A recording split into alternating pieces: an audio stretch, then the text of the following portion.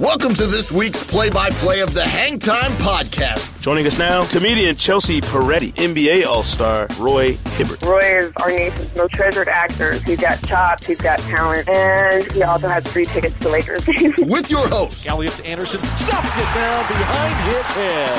Sekou Smith, Lang Whitaker, and Rick Fox. Our next guest should have been our first guest, Isaiah Thomas. How do you think you would play in today's NBA with the rules the way they are? Be honest. Average 40. We will win a lot. And it's our main man, Roderick Turner from the Los Angeles Times. Hey, Q, can I say this first? You know you when can. I started covering the Lakers, when Rick Fox played, I had hair. They wore me out. Now it's time for the tip-off. Sekou Smith, Lang Whitaker, Rick Fox put together the Hang Time Podcast each and every week. This week is their 100th podcast. Be sure to check it out on NBA.com. Ernie Johnson, the legend, giving us a little love right there on NBA. We big time. You got to love. Guys, y'all are missing it. Sekou Smith from the Hangtime blog at NBA.com in here in the studio. Lang Whitaker in New York. Rick Fox in L.A. We got caviar, champagne in here. We got ring car girls walking around the whole 9 yards. You guys aren't even seeing this. That must be nice. And a beachfront view from Exuma, Bahamas. I'm lying. We got Me too. We got Diet Snapple and artificial flavored spring water in here and all this stuff. Is that same can of Diet Coke still in there? The Diet Coke is missing, Lang. 100 episodes in, we have finally shed the mysterious Diet Coke can that's been in the studio every day we've taped this show. Congrats, fellas. Yeah, we don't lose our credibility if we don't be down in a dungeon somewhere in the exactly room. Congrats, so guys, 100 episodes. That's a milestone. Well, congrats. We should Some of y'all. Yeah. Yeah, congrats to you, Sekou. You've been on all 100. Well, not actually. All but one. I missed all one. But one. Yeah, I missed one. I was down. I was down for the count. Code red. This thing started with you and Vince, and then I came on around episode 17. Yeah, you were in the teens. Stop showing off, Lang. And then Rick came along this year, and it's been great episode 90. No, it's been sweet though. It's been awesome, and on the first show, the first guest was me. That's right. Lang Whitaker, folks, our first guest on the very first Hang Time podcast, and somehow we decided to bring him back. You know, what were we thinking? No, I mean, it's been fantastic. Vince Thomas of the Shadow League and I and Micah Hart, who used to work with us here at NBA.com, who is now working for the Atlanta Hawks. We started this thing Clint Hawkins. We started this thing in a cubbyhole, and somehow they kept letting us do it. I don't know why. Thank goodness for the powers that be here. Luckily, they didn't know we were doing it until about 6 months ago. Yeah, they didn't recognize that this was even going on until episode 94, which is good. So that way we couldn't get in trouble for all the crazy stuff we said before then. You mean they listen to us? They listen to us? Yeah. Oh, yeah, they're listening. The bosses are listening, Rick. Careful what you say. Okay. We've had some great guests on over the year, players, actors, entertainers, you name it, sports figures that have nothing to do with basketball. And that's just Rick Fox. And, and that's just Dante from One Tree Hill. So, I mean, we've done it every which way you could imagine, and hopefully we'll get 100 more out of it. In addition to Ernie showing us some love, the other members of the Inside the NBA crew will be on later to discuss the show and other things, make a few jokes, make a few comments about the crew. I mean, everybody's going to be involved today, folks, on the 100th episode of the Hang Time Podcast. But let's get to the headlines. Let's not shuck and dust off our natural responsibilities here on the Hang Time Podcast. It's the Hang Time headlines as Sekou and the guys discuss the top stories around the NBA. Sekou Matata. Andrew Bynum is coming back. I don't know if you heard about this. The hairdo might be going by the wayside. The big fella might be back on the floor. And let's give a listen to Andrew Bynum talking about the state of affairs in Bynum land. Coming along well. up to running now in the off the G, steady 8-mile-an-hour clip, 20 minutes, so that's good. Incorporating weights. It's time to get ready, getting ready to play. Mentally, how good does it feel to be on the court? I feel much better. Mentally, I wake up today and I'm ready to go and I can work out, so that's good. Versus the alternative, just sitting around all day, kind of waiting. So the waiting is over. So now, I'm in motion and it's good. Guys, that's Andrew Bynum talking. I love it's time to get ready. Dude, it's he knows January. It's February, right? Yeah, I mean, it's like we're almost to All-Star weekend. He's like, it's time to get ready. Let's get this thing cranked up. I mean, you think Bynum comes back and changes the fortunes for the Sixers at all? I think he helps. Yeah, if he's healthy, right? I mean, he has to help. I don't know. I mean, I was excited about the premise of this when it happened, just in theory. But now you get this deep in the season, I'm not sure I feel as good about it as I did before. We've seen the Andrew Bynum that shows up after he's been rehabbing and all that stuff. I don't know if we're getting a dominant big man in Philadelphia this season. Well, they're not even a playoff team. I know. So, I mean, I don't know how he can hurt them. I think it at least will bring a little hope because he'll look like a 2010 big guy for about 20 games, and that'll make it difficult for them in the offseason to decide how much of a commitment they want to make. Yeah, I mean, he should be motivated because it's a contract. Oh my God! Year, so he's gonna put up some big numbers. Yeah, he will put up some big numbers. And Rick, what do you mean he'll look like a 20-10 guy? Well, because to me, a 20-10 guy only really counts if they're giving you 82 games. Yeah, look, there was about a stretch of about 3 games in my career where I was a 20-10 guy. So you got to string them together and actually be out there on the floor for your team. So, right now he has never done that in a season for 82 games. Maybe 50 at best, 53 at best. Right. He's played at that level. And what's come with that is, a lot of immaturity over the years and a lot of injuries and, quite frankly, a desire to be a number one, but hasn't shown me anything more than maybe being a number 2 for a little bit. So he's going to have number 1, billing in a couple weeks when he gets back, and we're going to see what he can do with it and see whether he can hold up physically even for the remainder of the season. Would you open the checkbook up for him, Rick, at the end of this year when he's a free agent, knowing the potential that I guess is still there? Would you be hesitant to do that if you were a franchise? Yeah, well, look, I would open it up to the extent that anyone else was prepared to open it up. Yeah. But even then, I would have a limit to it. I would have approached him. I would try and approach him with a 1. He'd probably want more than 1 year, but I'd rather overpay him for 1 more year to see what he does. Right. Than go beyond. Give him the same. I think he's making like $14 or $15 million a year. I'd take that 1 year risk again, as opposed to, because I don't know if anyone else out there has that kind of money to give him, considering what he's been so far. That's a huge, like Atlanta. Does Atlanta make that gamble? I don't if I'm Atlanta. I think, but there's always one team. They only need one. Only need one team to make the gamble. So I don't know. But who has cap space next year? Right. There's not a ton of teams with that kind of cap space when you're talking about. And would they clear it? Look, he could cost someone a job. And I'm not talking just a coach. Yeah. I'm talking, general manager.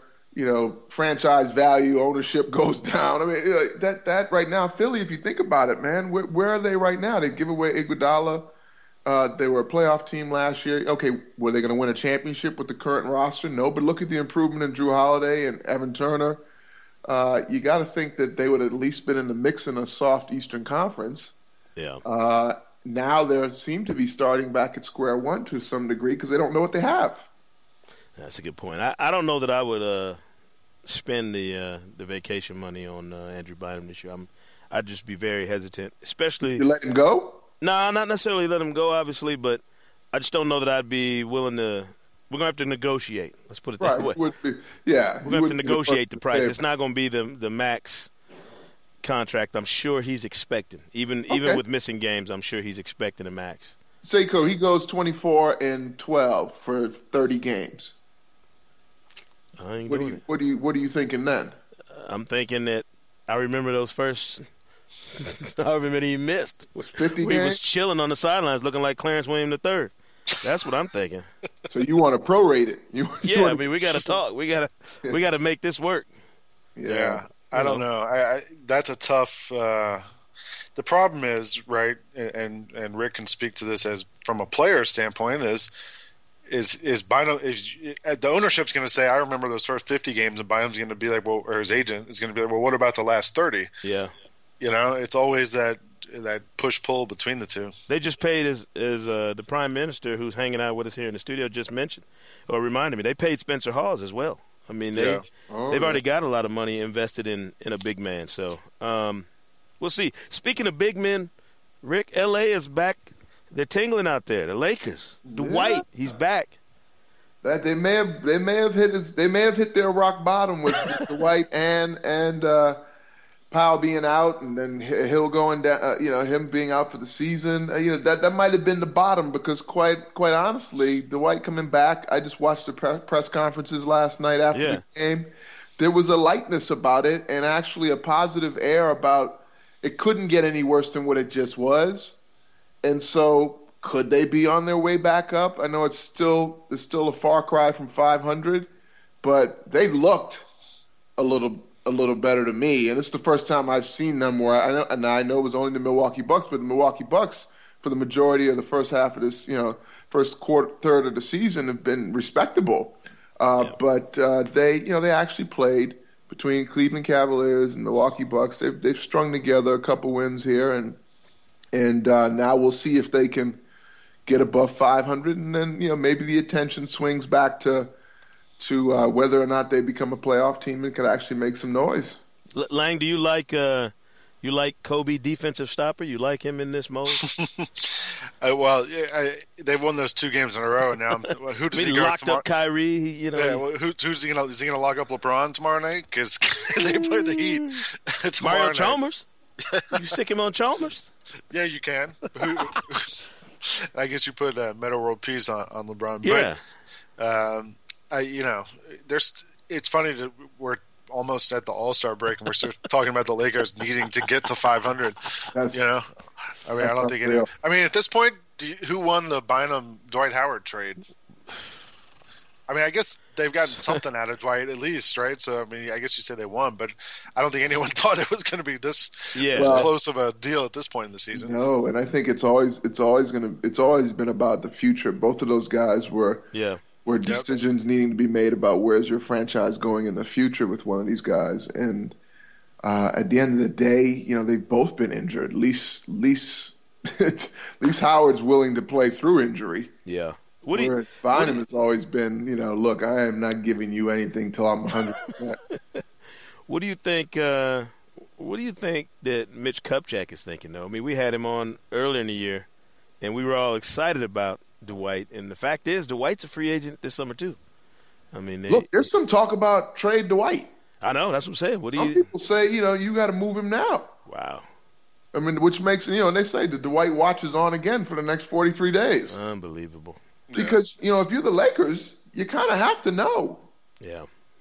You got, because, he's, look, man, he is as injured and as up and down as the season's been for the team. He's still one of the top, tier players in this league and especially healthy. And I said at the beginning of the year, I thought he started the season too soon. I thought he should have waited till Thanksgiving and maybe even a little later. Right. To be 100%, closer to 100% physically, because he's only compounded his injuries in his back and others by playing at maybe 70%. So, look, you still got to find out whether or not he's willing to stay moving forward. And there's a lot of talk about whether or not the system that D'Antoni plays is even right for him. Yeah. And, boy, look, if I'm the GM, I need to know before February, whatever. Yeah. I need to know. Or, quite frankly, it's not like we're having a championship-driven season. Sure. Someone out there would want him.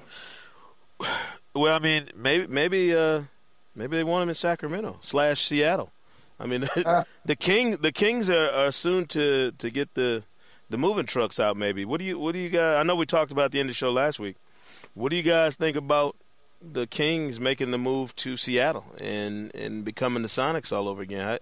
I've heard a lot of people, belly aching about how awful this would be for the fans in Sacramento. And then you got to remember, fans in Seattle went through this, a few years ago and dealt with the same thing. So part of you is happy for them, part of you is sad for the Kings fans. But where do you guys come down on this potential move of the Kings to another city? I was thinking a lot about this last night because they always tell you as fans the way you can have a say in the way your team is run is to vote with your wallet, right? So you don't go to games or you don't support your team or whatever if you don't approve of the way things are going. And the fans of Sacramento did that, and the owners were like, all right, forget it. We'll find some other fans. I mean, it's in some sense, it kind of comes down to your owner more than anything else and how your owners are going to run the team. And the Kings haven't been very good for a while now, and for a city that, and Rick was in the middle of all those battles, for a city that for so long had such a rabid fan base, it's pretty wild to think of them not having a team. Yeah, no, it's strange as a Laker fan with the rivalry that we've had over since 2000, and hasn't been much of a rivalry the last 4 or 5 years, but. It definitely was. It was strong from '99 heading into 2007, 2008. It was always a tough road presence to go up there and have to try and win a game. And even when we were at our best, we'd lose games up there. So just to think of the Kings or Sacramento not having the Kings is it's probably stranger for me with all my years battling them. Right. But I enjoyed a Seattle team too. I enjoyed when it was the Supersonics. It was one of my favorite cities. Yeah. The fan base there loved the team, and so a return of a team to Seattle, I would root for that as well too. Yeah. Before we forget about them, we got to talk about the Nuggets playing better. And speaking of the city of Denver, we got a guy behind the glass here, Lang, Rick, who's the captain of the Peyton Manning fan club in here. Jay Wall, our engineer, he's in there still. He's got this misty look in his eye, like he's about to break down crying because we're bringing up Peyton Manning. Raheem Morris. You do, and he's blaming this whole debacle of the Broncos. I know we're departing from basketball. He's blaming this debacle on the DB who gave up that long touchdown pass in regulation, forgetting completely that the Hall of Fame quarterback had the ball in his hands in overtime and chucked an interception across his body running to the right. Cardinal sin number 1 of quarterbacking. You do not do this. Lane, would you please explain to this cat that it's Peyton Manning's fault and not everybody else's? As I told you, I know enough to not even try to do that in Madden, much less a Hall of Fame quarterback trying to pull that off. So Peyton Manning didn't give up 38 points. I can't hear him, but we can talk about the Broncos, but we should probably be celebrating the Atlanta Falcons, shouldn't we? Oh, stop. Here we go. Well, actually, I know a lot of Falcon fans in Atlanta and would be rooting for them. I was rooting for the Seahawks. Let me tell you why. Because on Sunday, I was at Candlestick Park. Uh-huh. And when I tell you I was in the huddle of the 49ers, I was in a field box where the team comes out of the locker room through the HP Sky their box, and they do the announcing of the players. I was touching Frank Gore, and I think that's why he played as well as he did.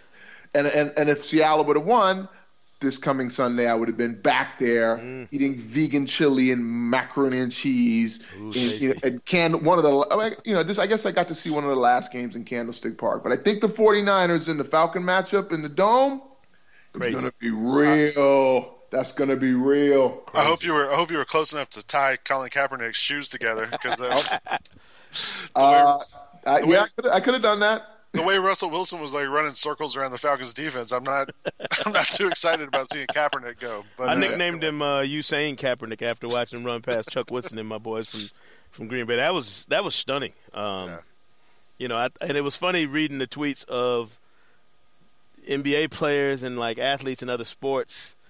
I love how Twitter has allowed everybody to kind of peek into to the immediate reactions of these athletes when they see something, that stuns them or shocks them. Everybody was watching, these playoff games. And in a way, I went and watched the Falcons game at a bar here in New York on Sunday, and there's like a bar that I didn't know about it that Falcons fans go to. There's one bar, and I went with my friend Rembert, who writes for Grantland, and we went to that bar, and it made me actually think about the Seattle-Sacramento thing, because I haven't lived in Atlanta for 12 years now, but at the end of that game, we were all screaming and jumping around and everything, and it's the team. It's the city and the team and the franchise gets into your heart or your soul or something, and you can't really control it, and to see a team leave a city like that, to me that it's kind of heartbreaking in a way. Yeah. Well, I think with 31 seconds to go, that kick, being able to get that field goal off to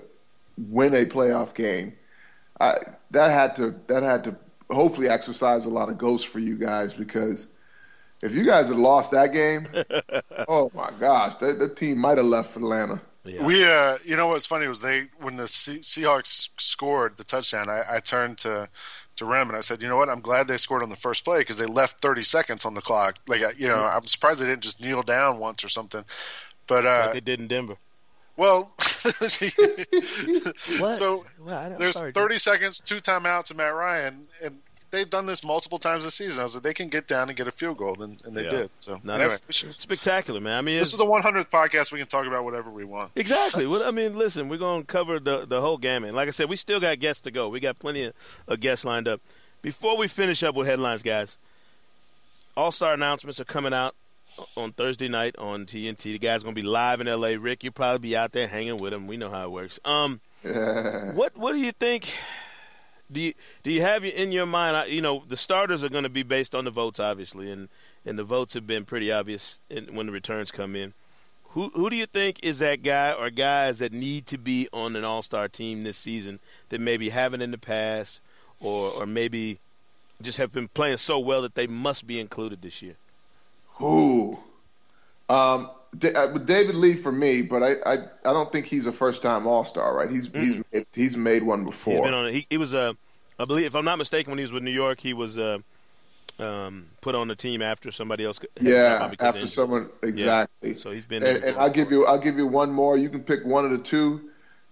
Curry and I think Lillard is even actually warranted. Really? The way Portland has played. I know he'd be the first rookie since I can't remember who, but a long time to make it the All-Star team. Right. That kid has actually played well enough to and I know it's a thick Western Conference in the guard position with Parker, Paul, Westbrook. I mean, Curry. There's a lot of guys, but I just want to mention his name only because I think what he's doing as a rookie point guard is impressive. Is this the year Josh Smith makes it? Finally, I would have thought so before he got suspended for tonight's game, Wednesday night's game against Brooklyn. The return also of Joe Johnson. Also game. The slide too. Yeah, and they're struggling. I mean, they are struggling. They still have a winning record, obviously, still maintaining their playoff position, which tells you how well they played before this slide, that they've been able to hold on. But it's going to be tough, guys. What about? And I was in a Twitter frenzy about this last night after watching the highlights. And again, that starters announcement is going to be on TNT Thursday night with Ernie and Kenny and Charles and Shaq and the whole crew live from L.A. The All-Star starters announcement on TNT Thursday night. What about two guys that are coming off the bench who are playing at an All-Star level? And my suggestion was that we – where you're going. I know. My suggestion was that regardless, we invite these two cats to Houston and let them play one-on-one Saturday night just for pure entertainment value. But what about the Clippers' Jamal Crawford in the Knicks, J.R. Smith? Yeah, that's a good What do you do with those two guys? I mean, man, I think they both played well enough to be in that conversation. I think, Jamal. Definitely Jamal. I mean, Jamal, I don't know how you could. I mean, he's playing on one of the very best teams in the league and putting up ridiculous numbers. I could see three of those guys going from the Clippers. Yeah. I mean, you'd obviously have to leave somebody home. But, somebody gets left home every year. But how do you tell these guys no? Like, how do you tell J.R. Smith with the season he's had and the way he's playing both ends of the floor and the work he did, when Carmelo maybe was out or somebody else was out and they needed him to pick up the scoring load. Those two guys, to me, would deserve a look. Yeah.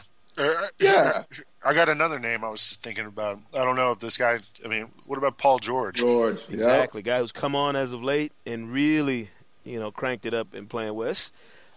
Every year somebody is going to get left out in the All-Star conversation, and it's tough. You look at it and go, man, this guy didn't make it. And, you look at a guy like Jamal who's played off the bench, as a starter in all these different places, has put up numbers and has never – he's one of those guys that could, unfortunately for him, go through his career and never get that chance. Like a lot of good to great players who have had fantastic seasons, but for whatever reasons, the numbers, the position you play, the year in particular, you just don't get a chance to experience being an all-star. It's going to be a tough one. I've seen lots of people's lists about who shouldn't be on there, and there's going to be some quality veteran players who are used to being all-stars who probably haven't had the kind of season you need to be on an all-star team. Dirk Nowitzki. Name names. Dirk Nowitzki. He's been out for so long. He's not going to get voted in. Right. And the Western Conference coaches, if they were to put him on the team, it would be a years of service nod as opposed to what he's actually done this season, would it not? Right. Who goes from the Grizzlies? I think Zebo's got to go. What about Conley? No? That guard crop is too thick for him. I think Zebo. Well, I mean, talk about a guy who's going to be missing is Steve Nash. Yeah. I mean, Zebo's leading the league in double-doubles, or at least he and David Lee have been neck and neck all season. I don't know how you could leave him off. Right. Does Chicago get two guys? See, that's a great question. I mean, we're going to put Carlos Boozer on there? Well, Joakim Noah. Or Joakim and Deng. I mean, how do you sort those guys out? You got to at least have one guy on there, right? You would think. I mean, I would think Deng probably makes it, but I mean, Noah's averaging almost 12 and 11, So I don't know. I'm glad I don't have to make the choices. Darren Williams go? He said he doesn't he said he doesn't deserve to.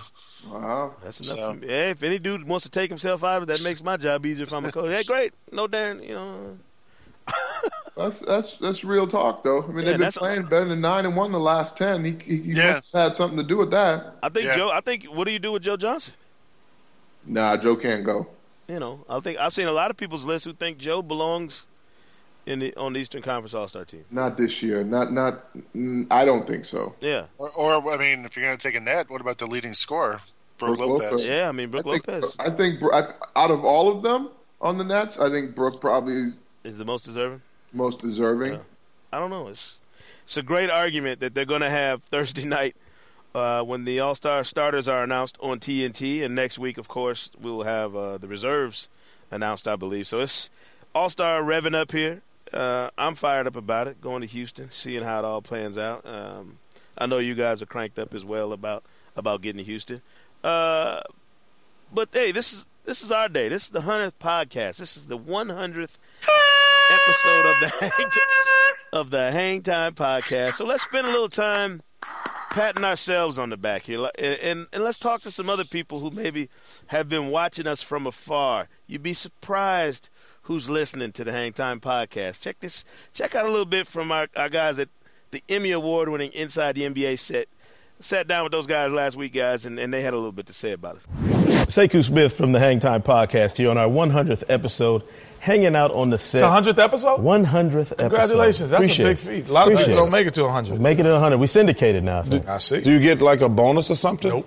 No, this is the bonus. Hanging out with you guys tonight. Well, we're glad to have you. With the big show here. We see you on NBA TV all the time. I try and do a little something. Yeah. They actually do a really good job over there because, like when you watch other networks, they go from sport to sport. The thing I like about NBA TV, I need to see all the highlights for the night. So y'all guys keep it up. I mean, and it's really good that you could be a producer and a singer. Gerald Levert looking. Well, I'm glad y'all warming me up already. Jazzy Fair. Singer and a producer. I tell you, I didn't know. This kind of fun, though. This is the kind of fun we have on the podcast. And of course, our listeners, man, we've had so many different people on the air with us, but we haven't had you guys as a group. And I'm curious, this kind of cosmic energy that you have to develop on a show like this, where does it come from? Where's the center of the energy for this show? Well, I think that we just want people to have fun. You got to understand something. Most of the time, our whole night is dictated by how good the game is. Right.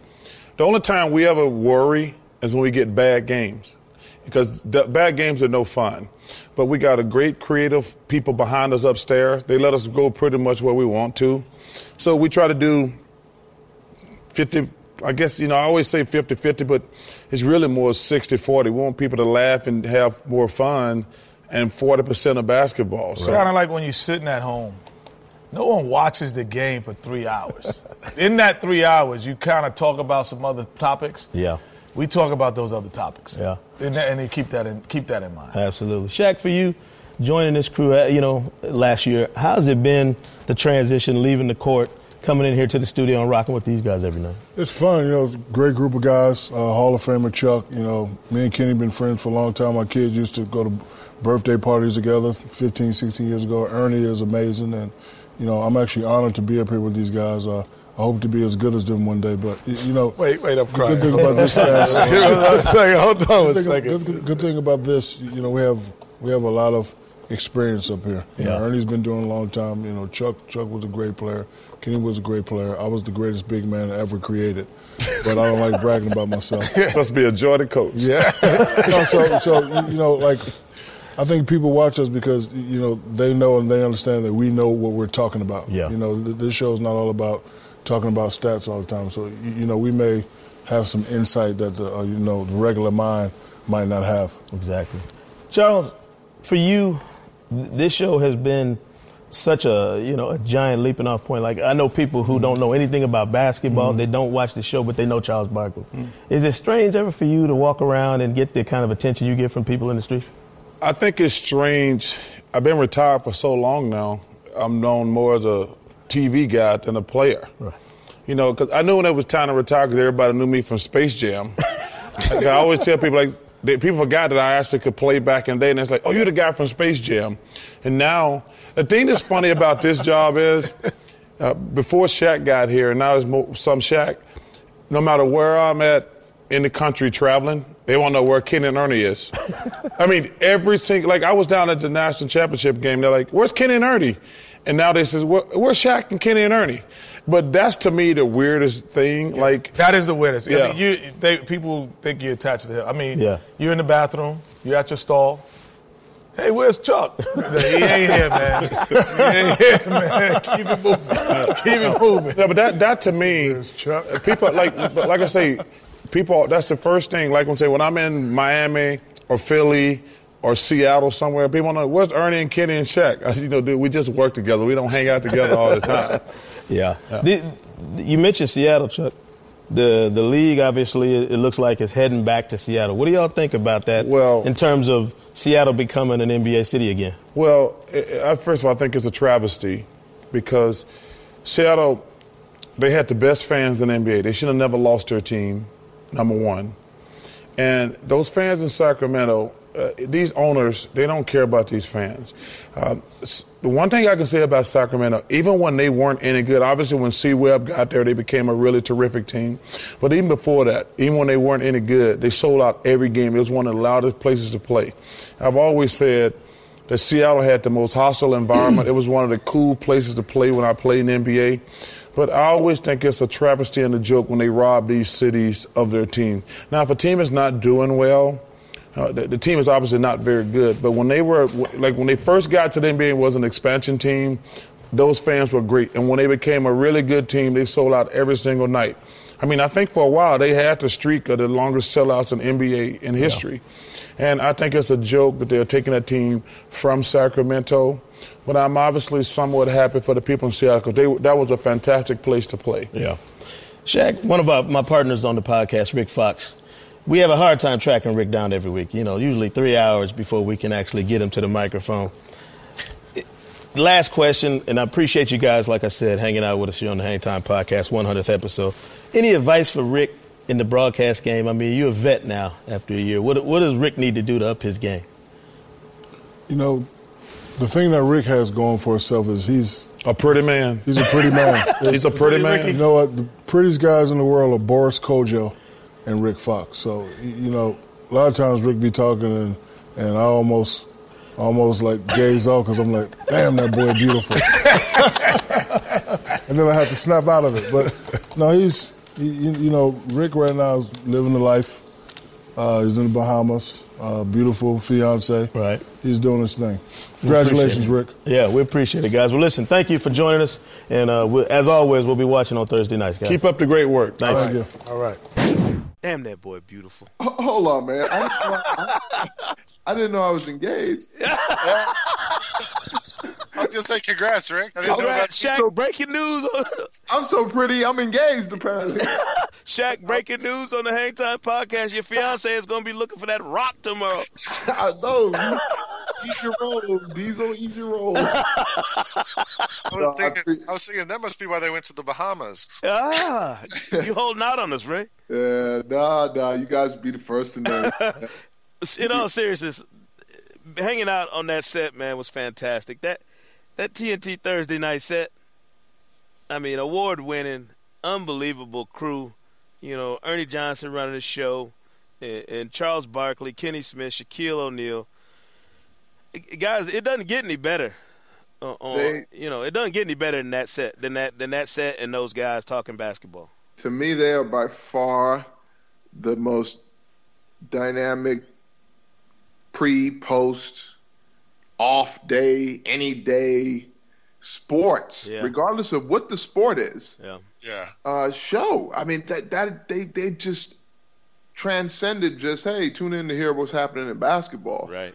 And look, Ernie's brilliant in the way he orchestrates and the maestro of that, but just the chemistry among all those guys and their ability to be free and open and be themselves and actually have strong opinions and battle each other about it. You know, it makes it interesting to watch. You feel like you're a part of a fraternity tuning in and catching up. And look, man, it doesn't matter where I am in the world. I can walk into a sports bar, a restaurant, or a lobby, or someplace and catch those guys, and people are sitting down watching them. In any language. Yeah. Back in 2000 was when I moved to New York and started at Slam, and that was when Charles started on TNT. Mm-hmm. And within like the first month of that show being on, we were like, we got to do a story on this. So I came down and I hung out one night in the green room with Charles, Kenny, and Ernie, and spent the entire evening with the three of them. At the time, I was dating my wife. At the time, we were just dating, and at one point, I'm on the phone with her. I just called her from the set, and I'm like, "Hey, yeah, we're good. I'm just hanging out." And Charles walks up from behind and just takes the phone out of my hand. And he goes, "Who is this?" And my wife says, "This is Lang's girlfriend." And he's like, "What kind of hold does Lang have on you?" So those guys, like, you know, to me, and I've told people this a lot of times, those guys and since then I've been around them a few times, off the set, off the air, they're exactly the way they are on the air. Yes. You know, and to me, that's kind of why they're so successful. They manage to be authentic, and their personalities are great on and off. And Rick and I, we did that social media award show, and we got to work with Tim Kiley, who produces Inside the NBA. Yes, and a shout out to him, Lang, because he's the man who cracked the set door to let me out there and get on the set with him. So, I mean, big ups to Tim Kiley. And Rick and I were talking about when we were doing the social media awards, how TK, he came out and was like, you know, just do what you want. Just be kind of crazy. Yeah, you remember that, Rick? Yeah, TK scared me with that because I didn't know if he was serious or if he was just trying to make sure I was loose and relaxed about us hosting the show. Yeah. But like he kept sitting off stage going, don't read the cue cards. Say what you want to say. It's far more interesting. So I'm thinking, okay. No, that's the energy though on that in that crew. It's those guys up there on the set, and then it's all these fantastic people behind the scenes who make it happen. And I'm telling you, when I got in here into the building last Thursday, and when Shaq walked in, man, Kenny, Charles, and Ernie are great, but Shaq to me brings such a funny element to the whole dynamic because, I mean, in addition to like body slamming people over couches, talking about some Ray Lewis, you know what I mean? He's a character and a half, and he's a giant, you know. So, I mean, but he's got a great personality that really blends with that crew. He kind of came in, and, you know, you never know what kind of chemistry they'll have when you add another, you know, huge personality to that group. And I think now more than ever you're getting a chance to appreciate what he brings, how those guys play off of each other, and just like you said, Rick, the best there is. Yeah. In the business. For my time, if I'm watching TV. And one thing about Ernie, because Ernie kind of gets overlooked in all that, it seems to me, because he's so good and so good at being the traffic cop in the middle of that you don't really notice what a good job he does. To me, I certainly do. I think a lot of people appreciate it. The job he does. When I started writing every day on Slam Online, way before I'd met Ernie and any of those guys, I made a joke one day, and I was just like, I said something about, I guess if you're going to be on Inside the NBA, you have to be balding, and I just wrote it and put it out there, and like the next day I got an email from Ernie Johnson, and it said, Lang, ouch, but I guess you're right, or something like that, So and since then, he can take a joke, and I think that's part of the thing too. Is all those guys can take a joke, similar to the way the three of us are. Exactly. I mean, I told them that, hey, we're obviously we're at 100, episodes. They're obviously way past us, but we're aspiring to be, where they are. We want to be the hottest podcast out there. So we appreciate them for lending us a hand on episode 100, and TK. Scooter Vertino, Eric Jackson, Steve Quintana, John Donovan, all these people around here that people don't hear on the air. These are all the people that sign the checks around here that make it happen. They're the best, man. Yes, we owe them a huge debt of gratitude. Christina Miller, obviously the big boss running the whole show. We owe all of them a huge thank you for allowing all of these people. I've never heard of any of them. But yeah, you say that now. Wait till the 1st and the 15th. But that's why we're the best. That's why everyone got. Look at me, I'm talking about. That's why we got to 100. Because we got a team. It's not just the three of us. And I'll say this. It's just not Early and Mo. Early this summer, I can't remember how we found out, but Sekou and I got an email that this year Rick Fox is going to be joining us on the podcast. And I called Sekou and I was like, look, this is going to be great because we did that social media awards. Rick is really good. He's funny. And to be honest, I've been very impressed, Rick, with you making the effort to get on here every week. Because there's been plenty of weeks. There's been plenty of weeks where we're like, well, you're getting off a plane or you're in the Bahamas or whatever, and you don't have to jump up through the hoops that you do. So, hey man, I appreciate that, but I'm just testing our markets beyond American soil. We need to let people know. I'm out here on the forefront, just making sure people tuning in from the Bahamas. The next thing is Europe. We're gonna make sure they tune in from Europe. We need to be live on location from somewhere nice like that. That's our goal. We should be in London right now. Oh, who you telling? That's right.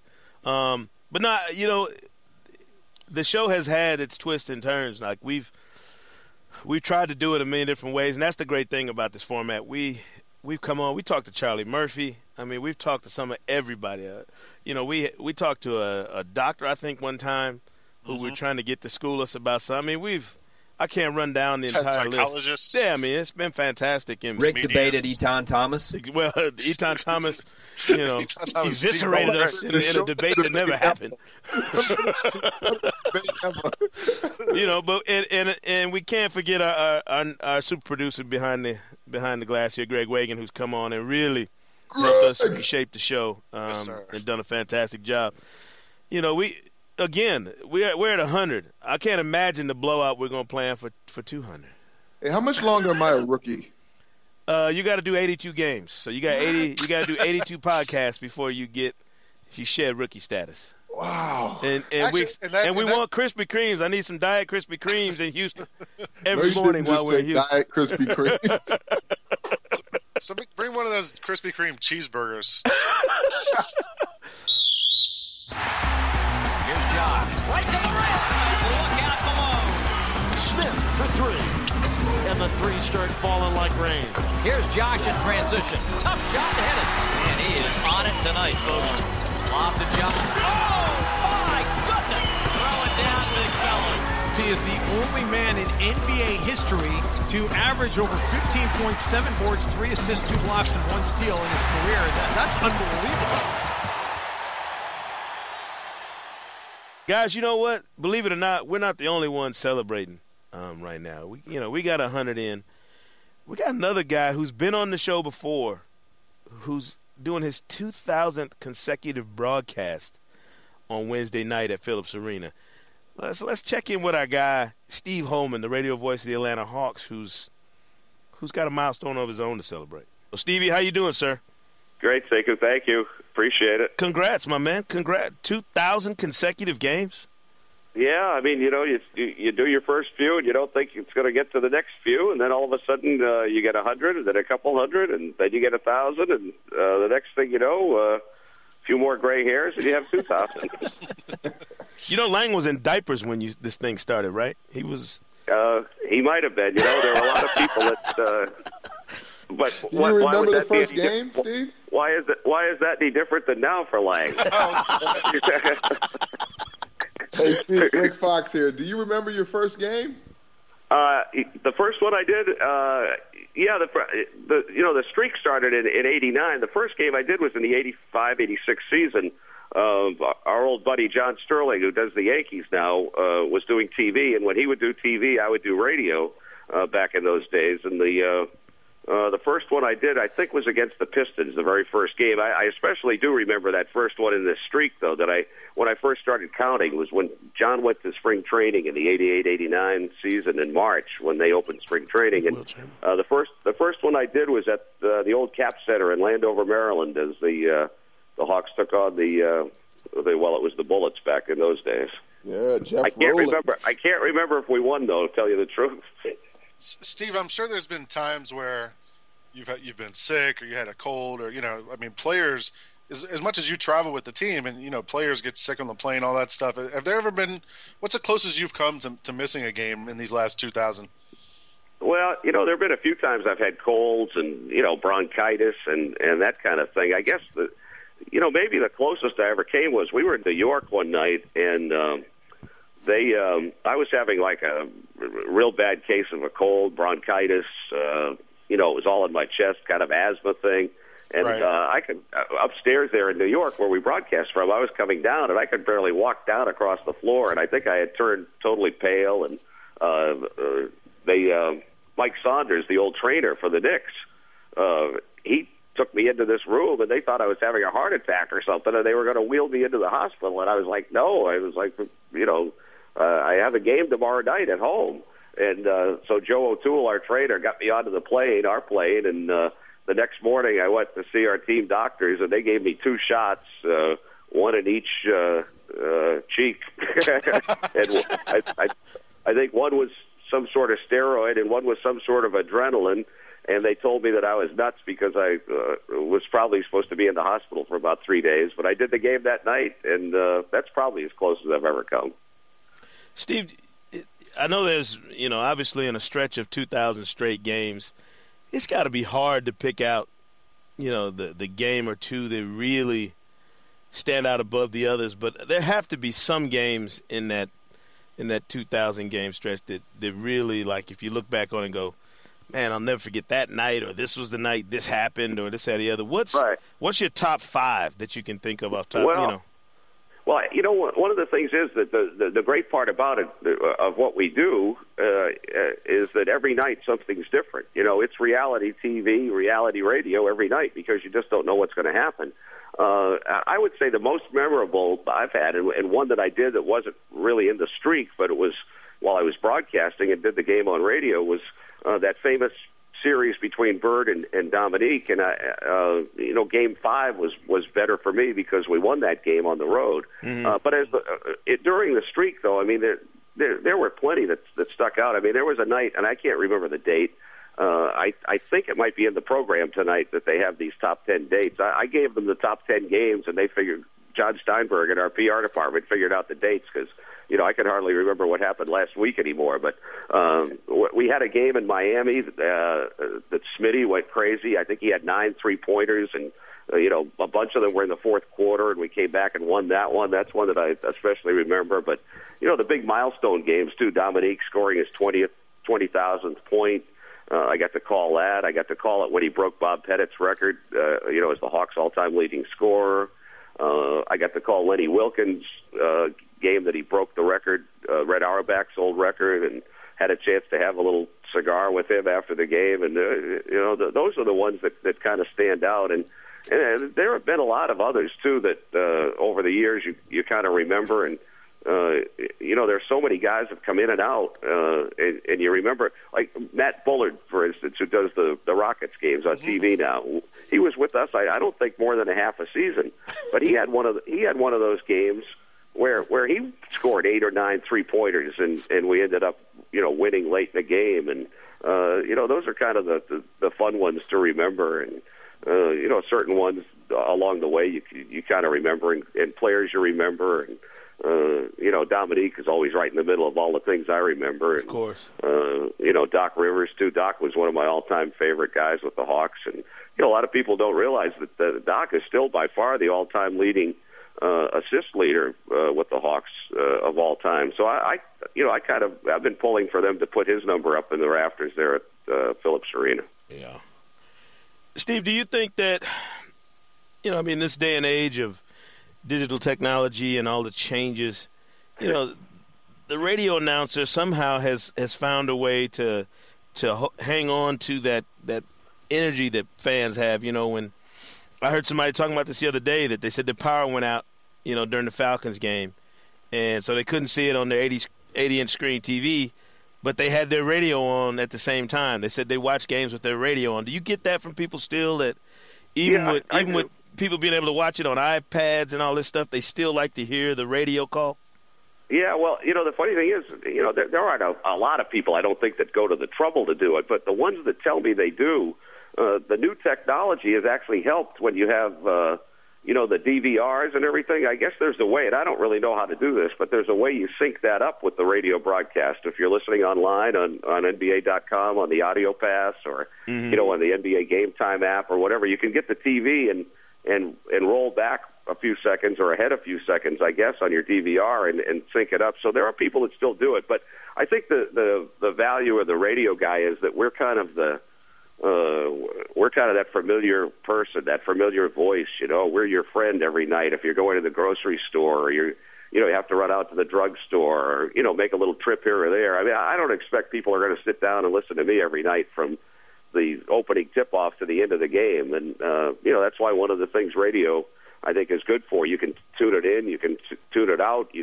But when you tune in, the good ones, the good radio announcers, are always going to give you the score after every basket. They're going to give you the time after every basket, and some of it's mechanical, and the rest of it is you try to make it the theater of the mind. Paint the picture, if you will. Well, I've had the good fortune of I got to call a game with Steve, and the thing, Steve, that was amazing to me was your score sheet. And you talked about it right before we went on there, but can you tell us about your score sheet? You've been doing it the same way for all 2,000 games, right? Well, all 2,000 games, plus, when I started to keep score for Johnny Most, it was back in the early 70s. I was a kid and worked for Kurt Gowdy, and that's my dog, Gowdy, by the way. Yeah, he's barking right now. He's a little cockapoo named after Kurt Gowdy.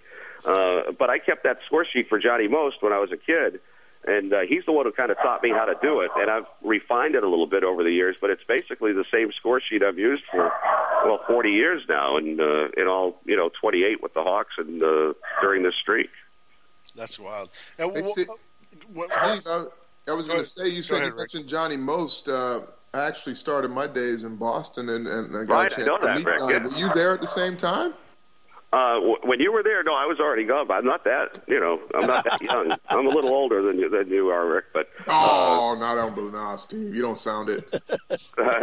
No, but I know you were there, and Johnny was still there, right, when you started. Yeah, he wasn't calling games as much, but yeah, I got a chance to meet him and stuff, and hear him say his name. Well, he was very, as a kid, sometimes in this business, you'll run into people who kind of big-time you a little bit. But Johnny never did that. I mean, I was, from the minute I went up and got the courage to meet him and talk to him, he took me right under his wing, and he let me sit there with him, and then eventually he got confident enough in me to let me keep his score sheet for him, and so I did that every night, and I got his coffee for him, and filled up his thermos every night back in the press room. And back in those days, I used to get his English Ovals, his cigarettes, and bring them out to him. So, he had those going too during the games. And as time went on, they stopped smoking in the buildings, but he somehow still managed to, find a way to keep that cigarette down there. And there's a couple of famous stories about him lighting his pants on fire. Right. Yeah, I've heard some of those. How many co-hosts have you had over the years? You know what? The funny thing is, of all the years, the 28 years that I've done it, the only time I've had an analyst was 3D. And those were for 3 years before he, big-time me and went to you guys on NBA TV. But those 3 years were fun. I mean, I guess I could probably say that there were a lot of those games that were the closest I've ever come to missing because of him. That was a little wild, kind of trying to keep up with him traveling, but I did manage to survive that. Maybe if he hadn't gone to NBA TV, I might either be not doing the games now or dead, or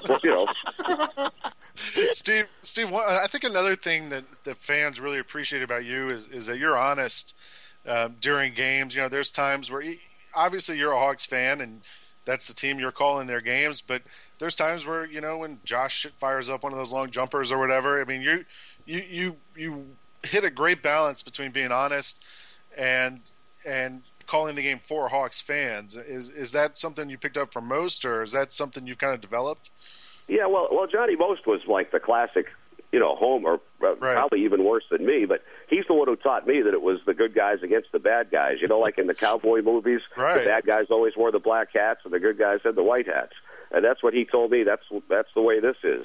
And he came up with the the Rick Mahorn thing with the McFilthy and McNasty and all that kind of stuff. And he made it so people listening to the game, because there weren't that many games on TV back in the old days. So I mean, he made it so people listening would get themselves into a frenzy over these guys, and whenever they would come into town, they'd want to come in to boo them. So that's how he sold tickets.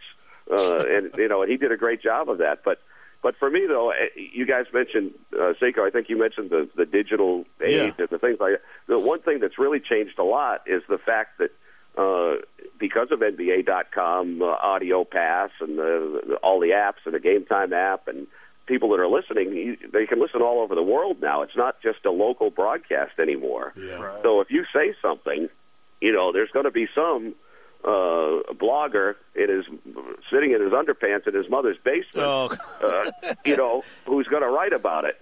And there's really no filters on those bloggers. They can kill you. They can rip you whatever they want.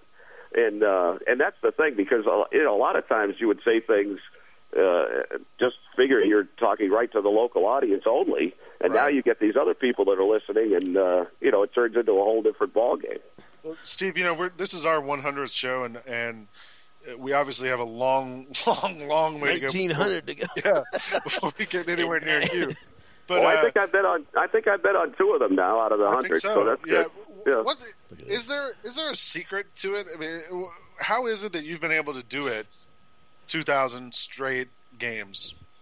You mean like physically, or just? I don't know. Is it that you love your job, or? No, I do love it. I mean, I had my dad was a draftsman, and he hated his job, but he went every day. So he taught me to go to work every day, and I have a job that I love. I mean, and I figure if he hated his job and he'd go every day, and I have a job that I love, I certainly the least I can do is show up every day. But I love it. I mean, I look forward to every night.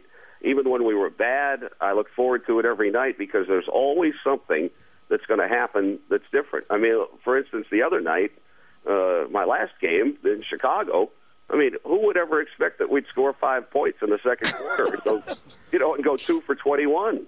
Yeah. I mean, these are things that, you hate to see that happen, but it's something that you can say, gee, I was there for that. And, they scored 58 points, which almost broke the record that was set in 1955 by the Hawks when they were in Milwaukee. So, I mean, there's always something that's going to happen every night. And, it's crazy. And you mentioned, Lang, about how being honest, about Josh and everything. I didn't have any gray hair until Josh came into the league. Well, Steve, Josh won't be there tonight. He won't even get to see 2000. No, I think I think the reason he got suspended was he didn't want to be part of the ceremonies tonight. Did he just not want to hand you the ball, I guess, when you get? I think that was it. I guess he figures it's worth about $50,000 not to be there for me tonight. Well, I mean, and I hate to break into the news here while we're talking to Steve Holman, the radio voice of the Atlanta Hawks, but Josh Smith suspended for a game for conduct detrimental to the team, which, you can play with that any way you want. Steve, explain to me the strange relationship that entire crew has. People see the team, they see the players, the coach, but I know as well as Lang does, we've both been on that plane. There's a ton of other people involved behind the scenes that are traveling with this team and really experiencing basically everything that they experience.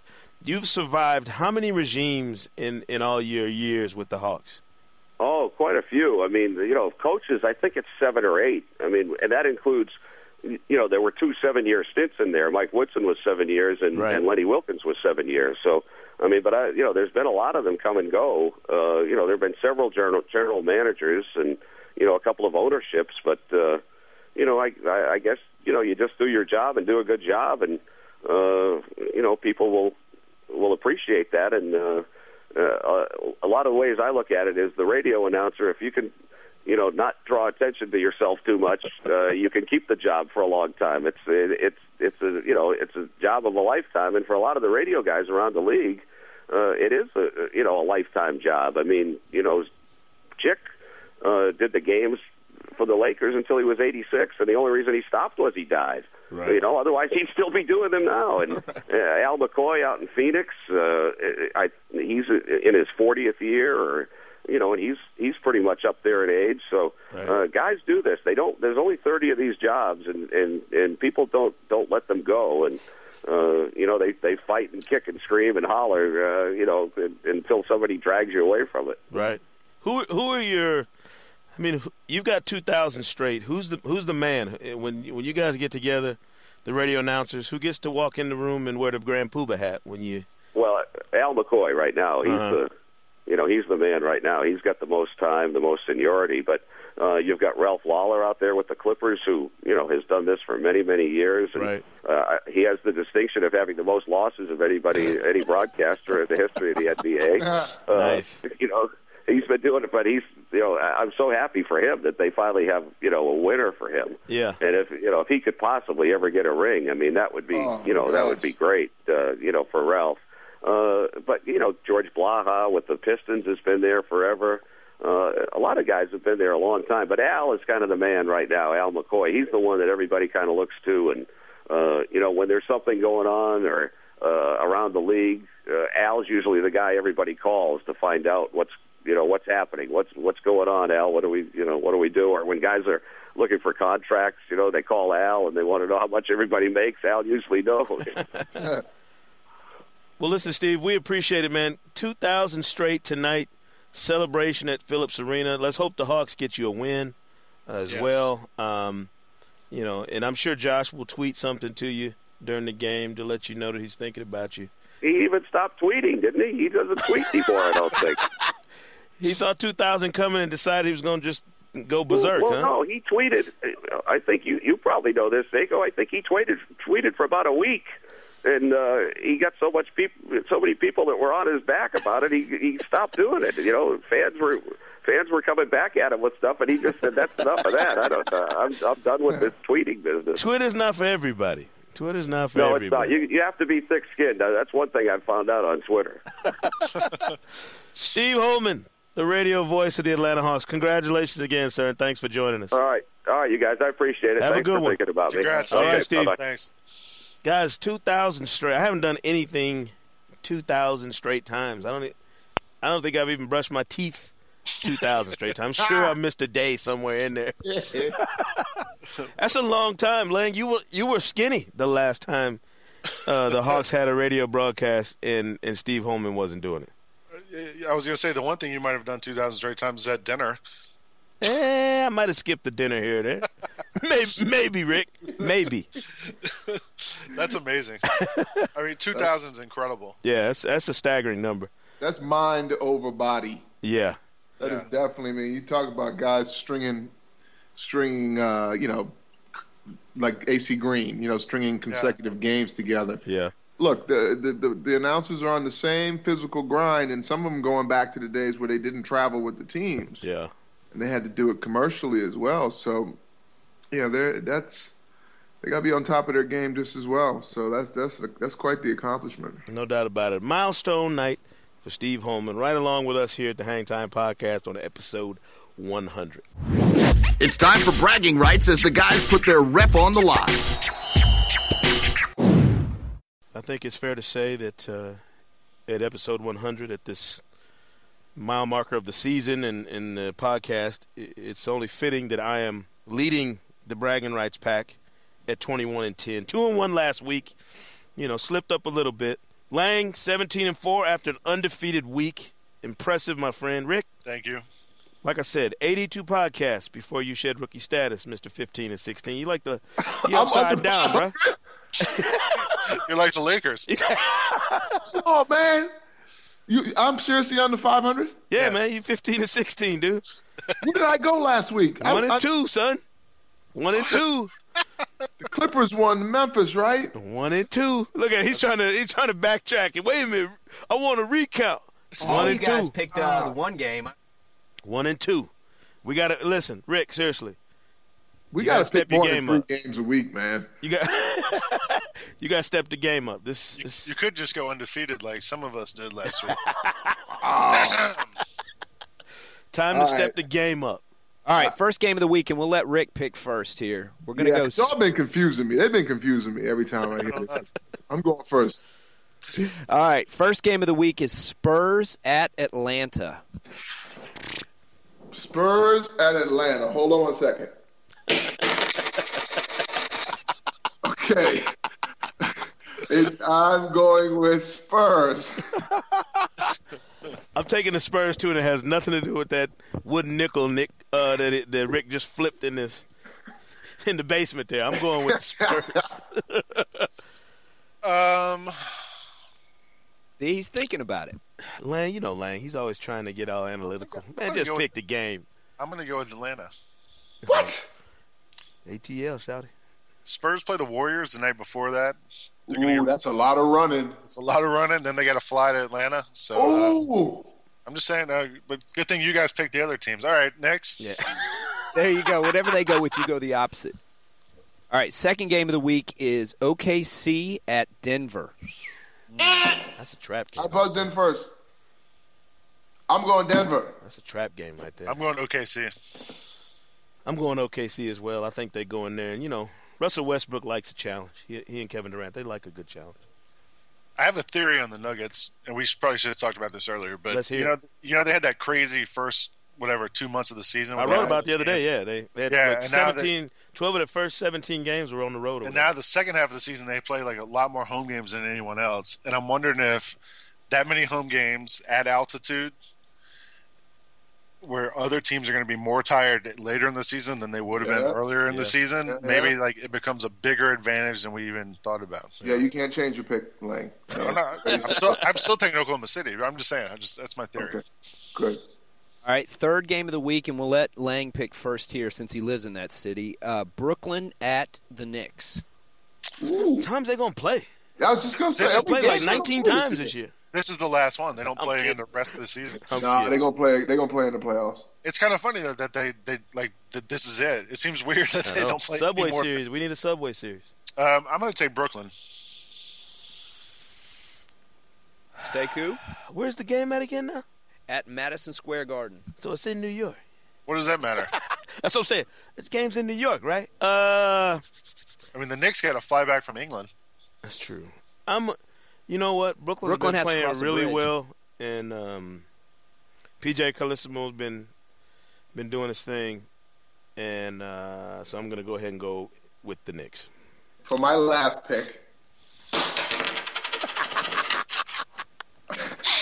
it says Brooklyn Nets.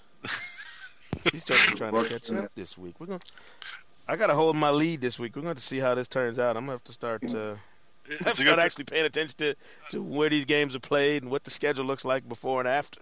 It's a good thing Rick's using that two-sided coin. Exactly. Who is on the Bahamian nickel? I mean, who? Actually, I Rick is. Are you on loot over there? Are you on some loot in the Bahamas? Rick's on the $2 bill. I haven't gotten on the money yet, but I'm working on it. You know, who are the top 5? Lang, have you ever heard Tyronn Lue, who used to play in the NBA, play with the Lakers, and play with the Hawks? He's coaching now with the Celtics. He's got this great little thing he used to do in the locker room when I was covering him.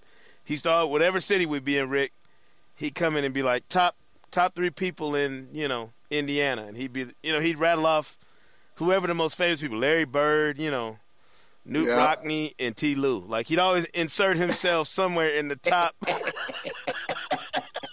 just clowning. I mean, just classic clowning. Who are the top 3 from the Bahamas? Sidney Poitier. Uh-huh. Michael Thompson. And Rick Fox. There it is, baby. Sidney Poitier. I should have hit you with the entire Lou. Yeah. Hey, you talk about a dude we got. That's got to be our goal for episode 200 of the podcast. We got to get the undercover funniest dude in the history of the NBA on episode 200 of the Hang Time podcast. I'll tell you, T. Lue is pure comedy. Again, super shout outs to everybody.